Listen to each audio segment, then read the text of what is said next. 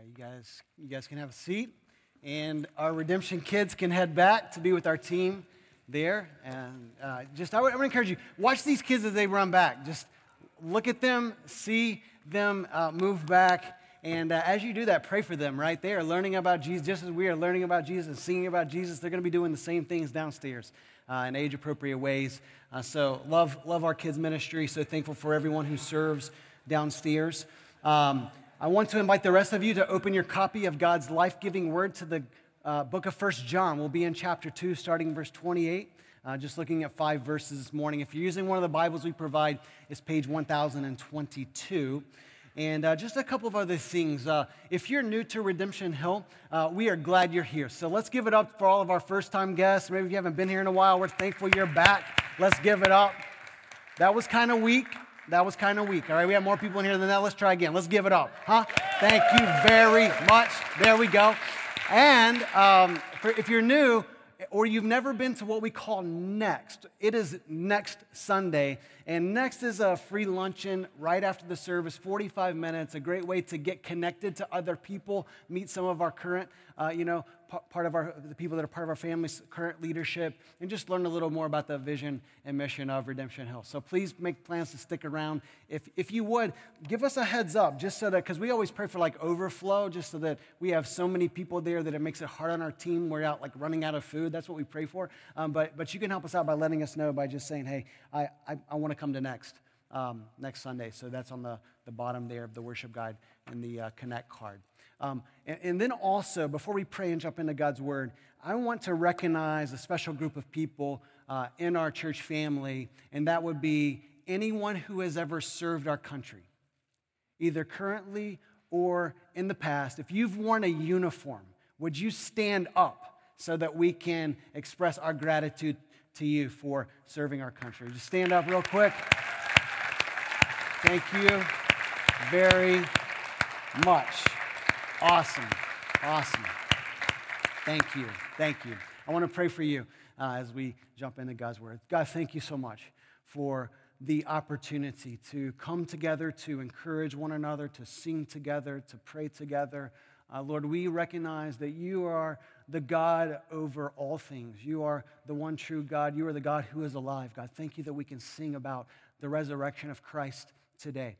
And Lord, we know that you have plans, Lord, from the moment that we were conceived to our birth, from our younger years, just like these kids running downstairs until today. Lord, you have plans for us. And for some of us, you've called to serve our country in a variety of ways. And so, God, we give you thanks for each one of these and those that are unable to make it here this morning that are part of our church, and all veterans, Lord, across our land. Lord, thank you for their sacrifices and their service and how they protect our freedoms. Lord, we don't take them for granted. Thank you. And Father, we pray that as we open up your word that gives us spiritual freedom, Lord, that we would soak it up, that we wouldn't let this be any form of a routine, that it wouldn't just be another Sunday, Lord, that we would have the attitude, there's no common Sunday around here, that you speak to us. And God, if you're speaking to us, wow, we should pay attention. So God, may we lock in with you, even in these moments. God, would you open our hearts to receive? God, open our eyes to see, open our ears to hear what you want to speak to us. We pray in the name of Christ. Amen. Well, I love that new song. I'm thankful that Dan led our team to lead us in that song. It'll become more familiar. You know what a new song is. It'll become more familiar as we go. But how about, we're talking about confidence today, all right? We're going to talk about what it looks like to live with confidence. And I don't know about you, but I'm just kind of reasoning through it. If Jesus is alive, if we follow the one who conquered death, then that should give us the greatest sense of confidence, to move forward in life. And so I love that we can declare that this morning. And I also love a good song that not only says that something's true, okay, but actually kind of talks smack to the devil and hey, the grave couldn't hold Jesus. You know what I'm saying? Let's hear it again. We have the victory in him. That's good stuff right there. All right, so that's not today's sermon, but it's related. because Jesus gives us that kind of confidence. He wants us to live with confidence.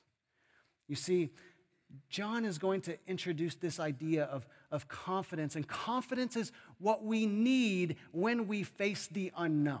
Am I right? So just think about your life, okay? No matter what the task may be, no matter what test is ahead, no matter the challenge or opportunity, okay? It doesn't matter if, that challenge is in the workplace, you're about to give a presentation. It doesn't matter if you are doing some kind of domestic project, which is why I procrastinate, because I lack confidence, even with like IKEA furniture, you know what I'm saying? I just lack confidence to put those things together. I mean, young men, let me just encourage you, some of you lack confidence to ask that girl you've had your eye on a date, all right? And I'm just saying, we need some confidence, all right? We all need a measure of confidence in our lives. I'm sure that you can think about what's happening in your week this week. There are some areas where you need confidence. Because see, when we possess confidence, we are looking ahead, not with a sense of fear, but we are looking ahead and we have an expectation that things are going to go well. We can see that task or test ahead and we can actually smile. We can lean into it because we know, hey, we're prepared. We have an ability to get the job done. You see, what I love about God is a father who wants to instill confidence in our lives. He wants us to have spiritual confidence. This is what Paul talked about in 2 Corinthians chapter 3, verses 4 and 5, okay? He said, such is the confidence that we have through Christ toward God, okay? This is like if you're in Christ, okay, this is for you, all right? Such is our confidence that we have through Christ toward God. Listen to what he says in verse 5. Not that we are sufficient in ourselves to claim anything is coming from us, but our sufficiency is from God. Don't miss these words.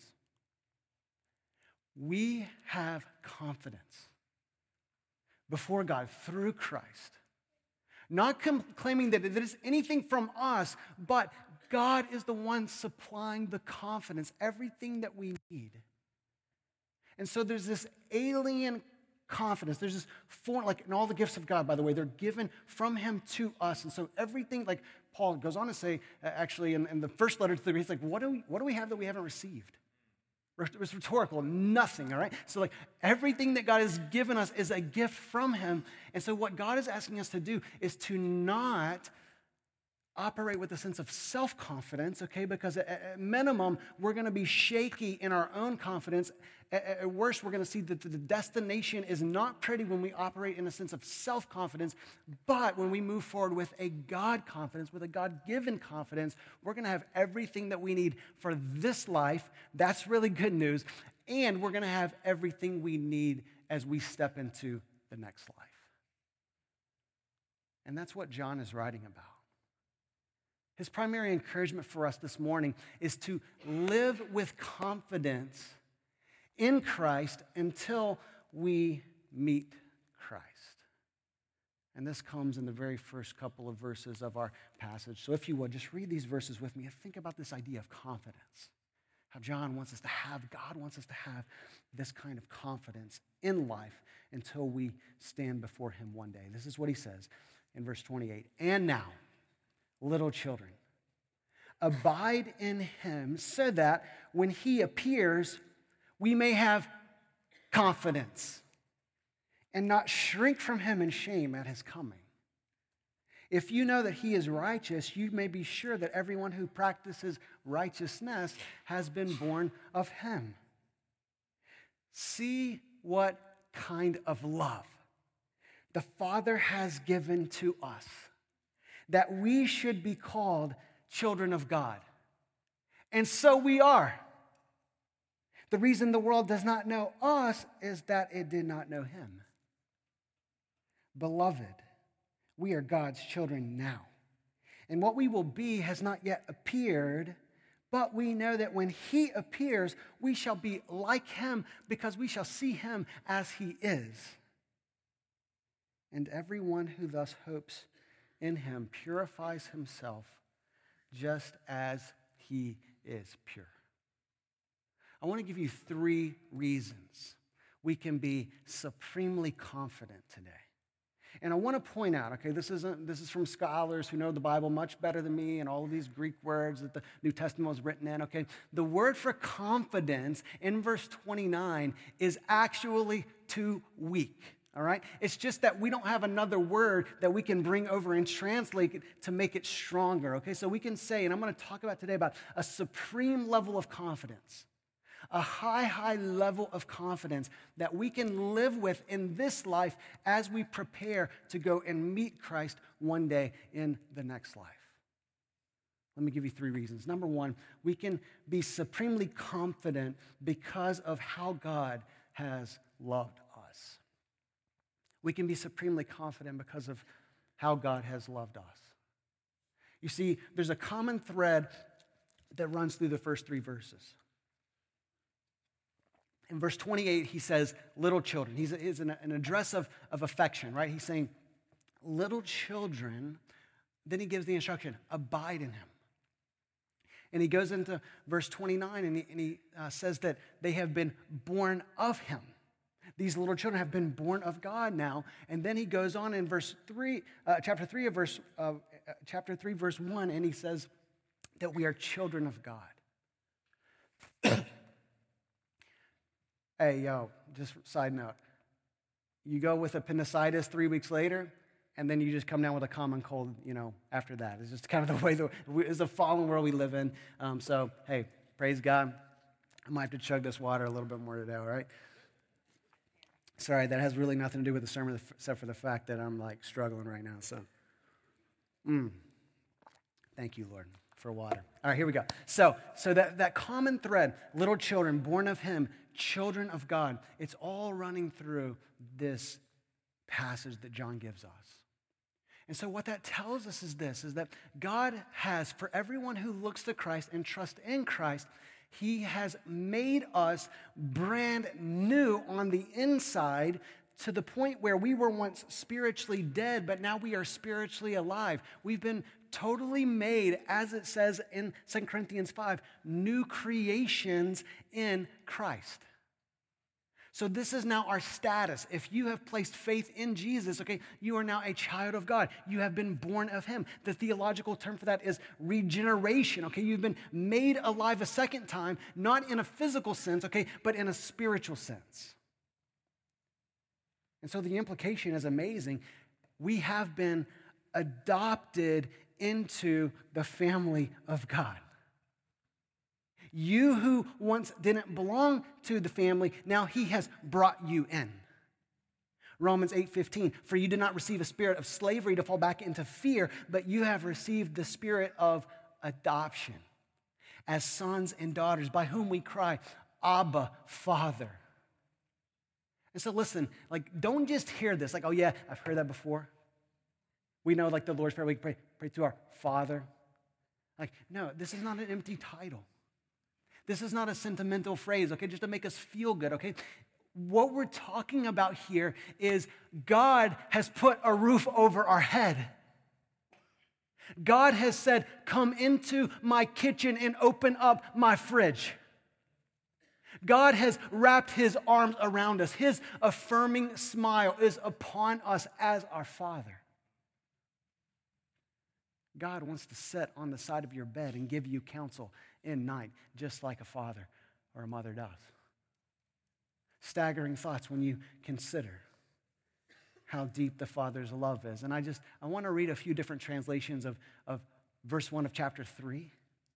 Because again, this language, I would encourage you. In fact, this is our quote-unquote meta memo verse of the month, okay? Every single Sunday, if you look in our worship guide, actually, I'm glad I have this up here, all right? At the very bottom of the sermon notes, okay, I know you're taking copious notes from this awesome sermon already, all right? But at the very bottom, it says meta memo. And that's a word that you won't find in the dictionary, but it means meditate, memorize, okay? So we want to, meditation just means to think on again and again and again, with the hope of, as we do that, we will actually memorize. We will have it in our head and our heart.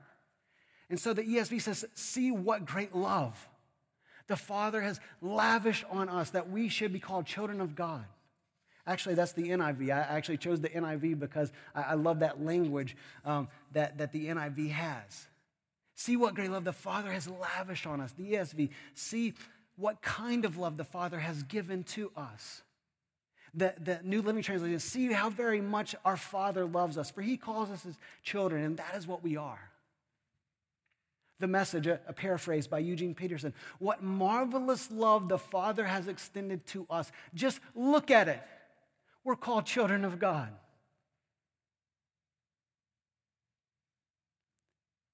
John is overwhelmed.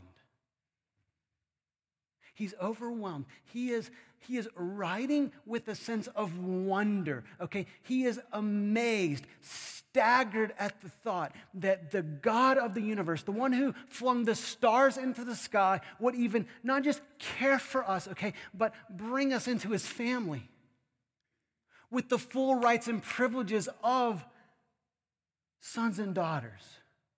We are co-heirs with Christ now. If we are in Christ, his inheritance is our inheritance. And so I don't know about you, but I just want to share this, okay?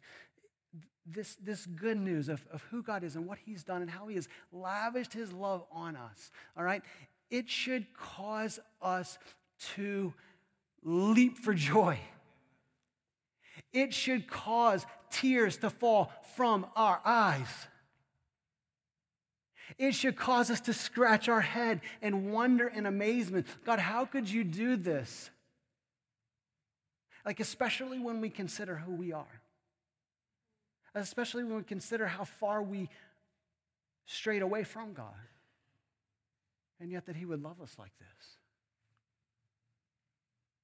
I think, like I spent 5 days in the hospital a few weeks ago, and it was a blast, you know what I'm saying? Like, man, I had some interesting roommates, and there's like stories for other sermons, I have a bunch of sermon material now after this stay. But one thing they did, when I got out of, the little procedure, they were like every 2 hours, and it became every 4 hours, but at least at minimum every 6 hours. Every time there was a new shift of a new nurse, okay, and those nurses were awesome. They would check my vitals, you know what I'm saying? Blood pressure, temperature, and then put that little, snug little, whatever that thing is called, all right, to check my pulse. They were checking my, as I learn, okay, I'm a slow learner. Clinical health, that's what it's called, clinical health, like how healthy am I, like my vital signs. And so I'm just wondering, like, what would happen if someone was able to put a spiritual, what is that called, nurses? Like, what is it? Oximeter. Man, nobody else knew that either, all right? But when they put that oximeter, all right, you're supposed to research these things before you prepare a sermon, all right? But this is going off the nose, all right? It's like when you put that oximeter, that's really good. Thank you, Teresa. She's been nurse. Okay. What's your spiritual pulse? How often does it need to be checked? Because I'm just saying, like, they were concerned about my health. They put that on every 2, every 4, every 6 hours. I'm just saying, like, God, just put it on me every minute if you have to, because I want to be thriving with you. I want to be growing in you. I want this truth of how much you've loved me to move me, to make me love you more and to love others more, to be so filled with your love. And so I think we could do far worse than to just stop and consider the love of God in Christ this morning. In fact, that's what John is trying to do. His very first word is see. It could be translated behold. In other words, let's pause and consider how amazing is the love of God in Christ. Here are just a few thoughts. They're certainly not exhaustive, okay? The Bible is a big book, 66 books in the Bible. It's one story, 1,089 chapters, if I'm not mistaken. And so there's so much to say that we could say about the love of God, but let me just give you a few thoughts, okay? Number one, God's love is a great love. This first phrase, see what kind of love, or see how great is the love. The original, like how it was used historically, it was like, of what country? Like, in other words, like, where does this come from? It's of such a foreign quality that I don't even know what to do with it.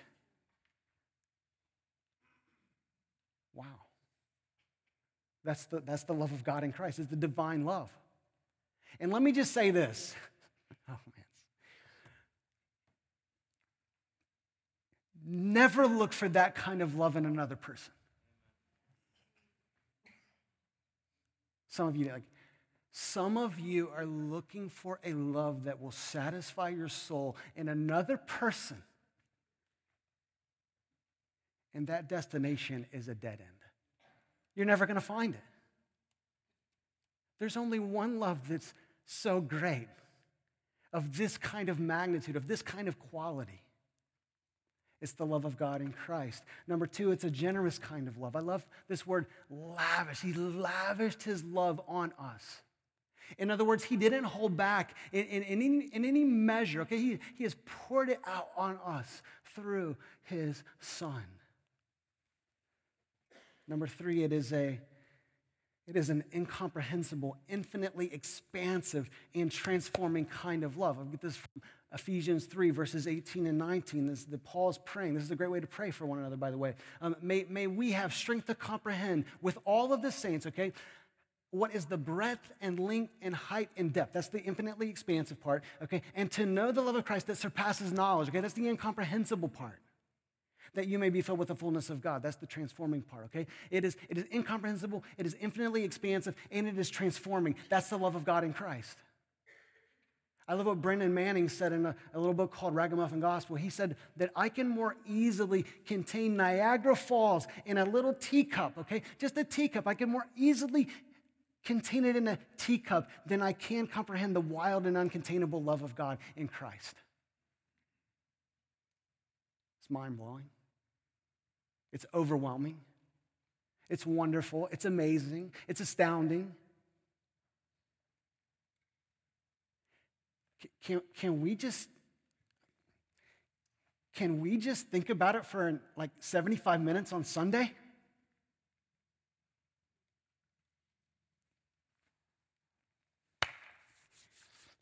This love is a fear-conquering love. All right, this is going to be the Christmas message, right? So I'm going to preach it right now, but like the love of God cast out fear. 1 John 4:18. He is always with us. He is always there to help us conquer any fear, because that's what love does. There's perfect security in the love of God. This love is a go-the-distance kind of love. The refrain of the Old Testament, the Lord is gracious and compassionate, slow to anger, and abounding, not just stuff, abounding in steadfast love. This love will never leave you. This love is not scared of your sketchy past. It's an amazing kind of love, and this love is a love. Listen to this. This love is a love, I believe this, that is to die for. And what I mean by that is that it's what the psalmist says. Okay, like songs have a great way of poetically telling us truths about God. And what the psalmist says in Psalm 63, he says, because your love, okay, because God's love is better than life. Better than life. My lips will praise you. It's a praiseworthy kind of love. It's a love that, like, I would rather die than not have this love. It is that valuable. It is that much of a treasure. Behold, see how great is the love God has given to us. He's lavished on us that we should be called children of God. It's little wonder that in verse 2, he's saying, hey, actually at the end of verse 1, he says, the reason the world doesn't know us is that they didn't know him. Like if God's love is this amazing, it's actually at work in us, then if they don't understand him, they're not going to understand what he's doing in our lives. But we can't stop there, okay? And just want to give a preview, because where John is going to go, okay, he really starts to talk about the love of God, okay? And when we get to our Advent series, we're going to change Radiant, the sermon series in 1 John, to a new series called Radiant Love, because John is just going to keep talking about the love of God in Christ. And what he's going to do is he's going to flip the script, and he's going to say, hey, it's not just about his love, it is about his love. And he's going to keep talking about the love of God, but then he's going to talk about how that love should flow through us. So let me just give you a preview, all right? It's too good to pass up. Let us not love in word or deed, but in word or talk, but in deed and truth. He's shifting to our love. Beloved, if God so loved us, we also ought to love one another.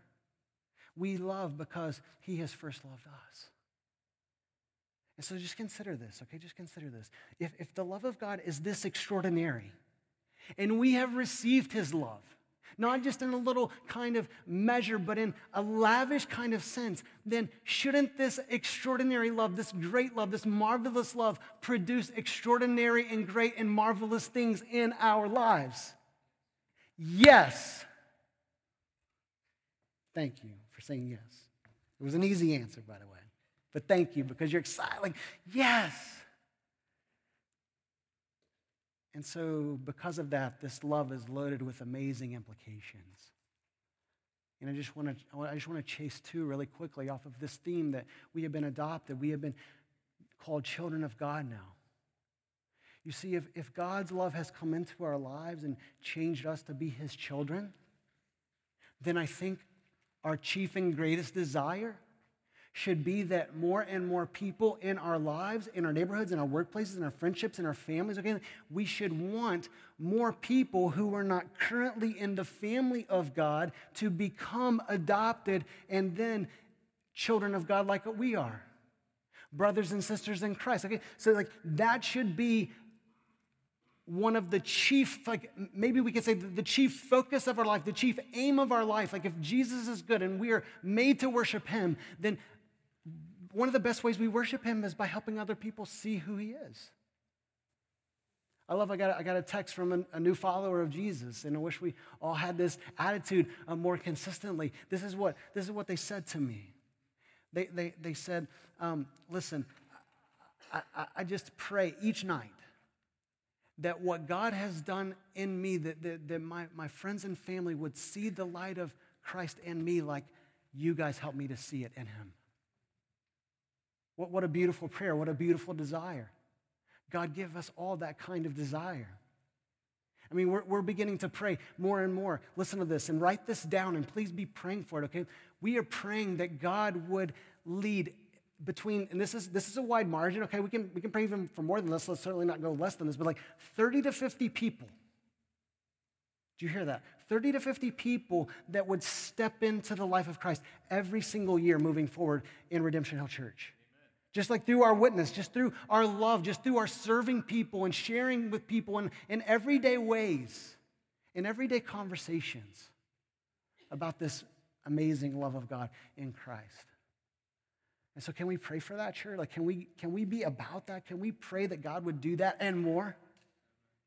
And listen, as pastors, our goal is to not leave you hanging on this. In fact, today, just right after church, we have this little seminar called Talking Jesus. It's going to be like, lunch, 45 minutes, done. But just to help you learn how to, in everyday conversations, be on mission to share Jesus with other people in your lives. We all need help. I do too.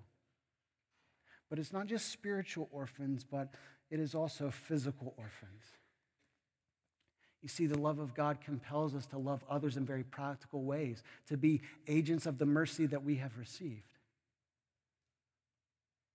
And so today is Orphan Sunday, as you heard, as we started the service. Do we think about how so many children, from newborn babies through high school years, they have no father or mother or guardian to care for them? How much does that bother us? Just as the spiritual state of someone's soul should be on our mind and in our prayers, so should the protection and the care and the future of these children be on our minds and in our prayers and in our hearts, so that we're moving out and caring for them. James said it very well in chapter 1 of his book. He said, religion that is pure and faultless before our God and Father is this: to look after orphans, to visit orphans and widows in their distress, and to keep oneself polluted from the world. That's pure and faultless religion. That's pure and faultless living before God. That we would care for those who need a father and a mother. Just consider some of these statistics. There are 153 million orphans worldwide. There are 400 children in the U.S. foster care system. In Massachusetts alone, 8,700 children are in the foster care system. 2,800 of these have the goal of adoption. So in other words, like the parents are, as things stand, their parents are not coming back into the picture. The goal, like the beautiful goal of foster care is that the parents get back in the picture. That's our ultimate prayer. But there are already 2,800 currently today that's not happening.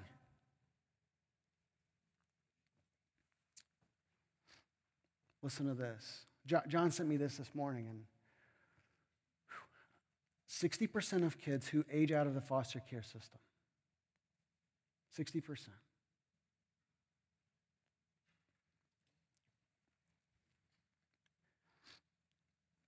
They will end up homeless, incarcerated, or die within a year.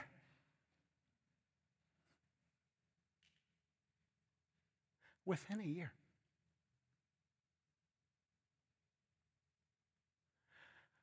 How great is the love the Father has lavished on us? He lavished on us so that we would lavish it on others.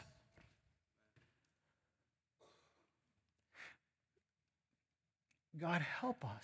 God help us. This is a sincere prayer. This is not rhetoric. God help us to care for the thousands and thousands and actually millions of people around Greater Boston who have no relationship with you. God, and help us care for the hundreds and thousands of kids who have no relational home, a father and mother to love and care for them. We need God's love to be so extraordinarily great in our lives that we extend it to others. And so John and Lee are going to share a little bit in a moment. And again, just like we don't want to leave you hanging on the spiritual front, we don't want to leave you hanging on this mercy ministry front. Tonight at the Chastain home, they're going to host coffee and conversations just to learn more about foster care, to learn more about adoption. And so would you consider going to learn more, to take a step, to learn how to pray, to learn how to serve and support these families, to actually maybe, listen to this is something to celebrate. Okay, I'm coming strong and let's move. All right, but let's pause, Pastor Tanner, and celebrate. Hey, we have 5 either families or singles in our church that are currently in the foster care system process to care for kids. Isn't that amazing, church? Thank you. Let's get hyped about that, all right? And let's pray that doubles over the next 12 to 24 months. Amazing. Thank you, God, for how you're moving people in our church. And so that was point 1. Wow, what time did I start? I need to move fast. I can, because we're going to get a lot more point 2 next week. But listen, we can not only be supremely confident because of how God has loved us, okay, but number 2, we can be supremely confident because of who God is making us. Look back at verses 28 and 29. Little children, abide in him, so that when he appears, we may have confidence and not shrink from him at his coming. If you know that he is righteous, you may be sure that everyone who practices righteousness has been born of him. And so John is saying, you can live with confidence because of what God is doing in your life and what that is producing out of your life. So he says the secret, this is where the sermon ended last week. John loves this phrase. He keeps talking about, I think he uses this word abide or remain or continue or dwell. He used 20 times in this little 5-chapter letter, okay? And why does he do that? Well, as someone reminded me, I didn't really need the reminder, but they wanted it in the sermon last week, so I'm going to put it in the sermon this week. Okay? I love it when I get feedback on sermons. What about John 15? Talk about abide. John 15, Jesus, before he died, he shared these words with his closest followers. He said, I am the vine, you are the branches. Abide, whoever abides in me and I in him, he it is that bears much fruit. For what? Apart from me, you can do nothing. This was Jesus' instruction. Abide in me. If you will abide as a branch, abide in the vine, this is how you will bear fruit for me. But then I was reading in the Old Testament this week in Isaiah. Chapter 27. Listen to what God says in Isaiah 27, verses 2 and 3. He says this, in that day, a pleasant vineyard is what we will see. And he says, it's so good, you're going to want to sing about it. Sing of it. And then God says this, I, the Lord, am its keeper. Every moment I water it, lest anyone punish it. I keep it day and night. Listen, if you are in Christ, that is what God is doing for you. every moment. That's the same picture, abide in me. Like every moment, it's not just us actively abiding in him and showing up on Sunday and reading our Bible and praying and living in community and being on mission and serving in all of these ways that we abide day by day and serving the poor and serving the homeless and serving the orphan, okay, and the widow. And all of these ways we abide in Christ. We fan the flame of the gift of God that is within us, okay? But as we do all of that, as Paul says in Philippians 2, sorry, I'm giving you so much scripture, but it's good for us, right? As we work out our salvation with fear and trembling, guess what? It is God who is working in us to will and to work for his good pleasure. So as we abide in him, he is working and he is watering moment by moment and giving us everything we need to thrive in life. That's really good news. And so as we abide in him, then that the righteous character of Christ is going to show up in our lives. And we are, in these words, we are going to practice what is right. We're going to practice righteousness. We're not going to practice it with the perfection of Jesus, that he, like Jesus never sinned. He was completely righteous. He always did what was right. He always thought what was right. But at the same time, in increasing measure, we are going to reflect him and resemble him in our speech, in our love, in our actions. Day by day, God is going to produce that in us. Verse 3 of chapter 3 goes on to say, like, as we have this hope for Jesus coming back and for us to be made like him, everyone who has this hope in him purifies himself just as he is pure. And so listen, the standard for purity is as high as it can go. Jesus is our standard. He is our standard of righteousness. He is our standard for purity. And we want to be righteous as he is righteous. We want to be pure as he is pure. Now let me just real quick, let me just give you a few tips, all right? Number one, this is not easy.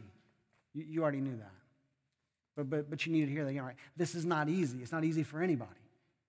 In fact, the Bible goes so far to say it's a war. It is a war. There's a spiritual battle going on for us to live like Jesus. And so what we need is God's strength to move us forward to live like him and be pure as he is pure. So in very clear terms, we have to put off what doesn't look like Jesus, and we have to put on what does look like Jesus. We actually not just have to put it off, we have to put it to death. And so let me just say this before we move on to point 3. Sin, when we don't live rightly, when we deviate from God's right path for us, okay, sin will steal the vibrancy of your abiding in Christ, your relationship with Christ. Sin will steal it. It's not that the relationship is gone, okay? The relationship is not severed. There's just friction there. There are things that need to be cleared up. Just like every human relationship, when we offend one another, we have to clear that up. We have to come back together. And that's why we ask forgiveness from God. So we have to take this seriously. That's my encouragement. We have to take this seriously. But at the same time, just as sin will disrupt that harmonious relationship with God, so will purity fuel our relationship with God. Blessed are the pure in heart, for they will see God. They'll experience more of God. Every day as they move about their business, they're going to have more of him at work in their lives. And so what John is trying to do, okay, he is trying to build confidence and instill confidence to say, look at the pattern of your life. Look at the practices, okay? If we had a video camera, we would see some bumps in the road. We would see all of us, all right, blow it and say things we wish we didn't say and do things we wish we wouldn't have done, okay? But the idea is that we're progressively becoming more like Jesus. And John says, as you see that happening in your life, hey, you can be sure that the Spirit of God is in you and you are a child of God.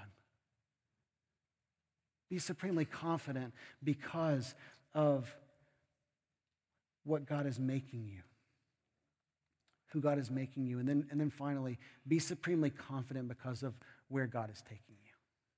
Not just who God is making you, but listen, where God is taking you. And this is from verses 2 and 3. Read it one more time. It says, but beloved, we are God's children now, and what we will be has not yet appeared. Let me just stop right there. This is so good, all right? We are children of God. We have been given this amazing love. All of this is ours currently, today, now. And what John is saying is the best is yet to come. What we're going to be is better than who we already are, what we're already experiencing. This is our hope in Christ. And what is that hope? He goes on and he says, but we know that when he appears, we shall be like him because we shall see him as he is. I was reading a commentary this week. It's just like a scholars that write all of these thoughts about these verses, okay? It's all a commentary is. And it was said that one missionary, okay, who was serving, the mission of God in another faraway land, okay? It said that they were helping the natives translate these verses so that they would have these verses for themselves, all right? And it says that when they came to this phrase, we know that when he appears, we shall be like him. They dropped their pens and cried out, no, it can't be. Let us write, rather, we shall kiss his feet. The thought that we will be like Christ is absolutely amazing and overwhelming. And what that means is not that we will be little gods like Mormonism teaches us, okay? It's not that at all. What it means is that we will be so spiritually united with Christ, freed from not just the penalty of our sin, that's what happens when we were made a child of God, okay? But we are also freed from the presence and power of sin in our lives. That we'll be so spiritually united with Christ that we will resemble him in a way like we never have before. That's what awaits us in our glorified state, in the future when we meet Christ, either by him appearing and returning in majestic form as God without disguise, in the word of C.S. Lewis, or when we die and our souls go to be with him. We will be changed in a moment. And so we can have supreme confidence today. Listen, I hope you're encouraged. We can have supreme confidence because of how God has loved us, because of who God is making us, and because of where God is taking us. And so what I want to do today, I'm going to invite Dan and the team to come out. And I'm going to pray. And we're going to sing. We're going to sing of who we are now in Christ. We're going to sing of this amazing change that God has brought us. And we're going to praise God for who he is and what he has done. So let's pray together and let's sing with all of our hearts in light of this magnificent, marvelous love of God in Christ. Father, we are so grateful that you have poured out your love on us. And so, God, would you continue your good work? Would you continue to change us? Would you continue all of this, it's not so that people can look and say, wow, how amazing these people are, but so that as we are going about your business, we are practicing your righteousness, we are loving the orphans, we are loving people who need to know you, that people would say, wow, God is at work in their life. God is at work in their church. And so, God, may we be a people that is so saturated with you,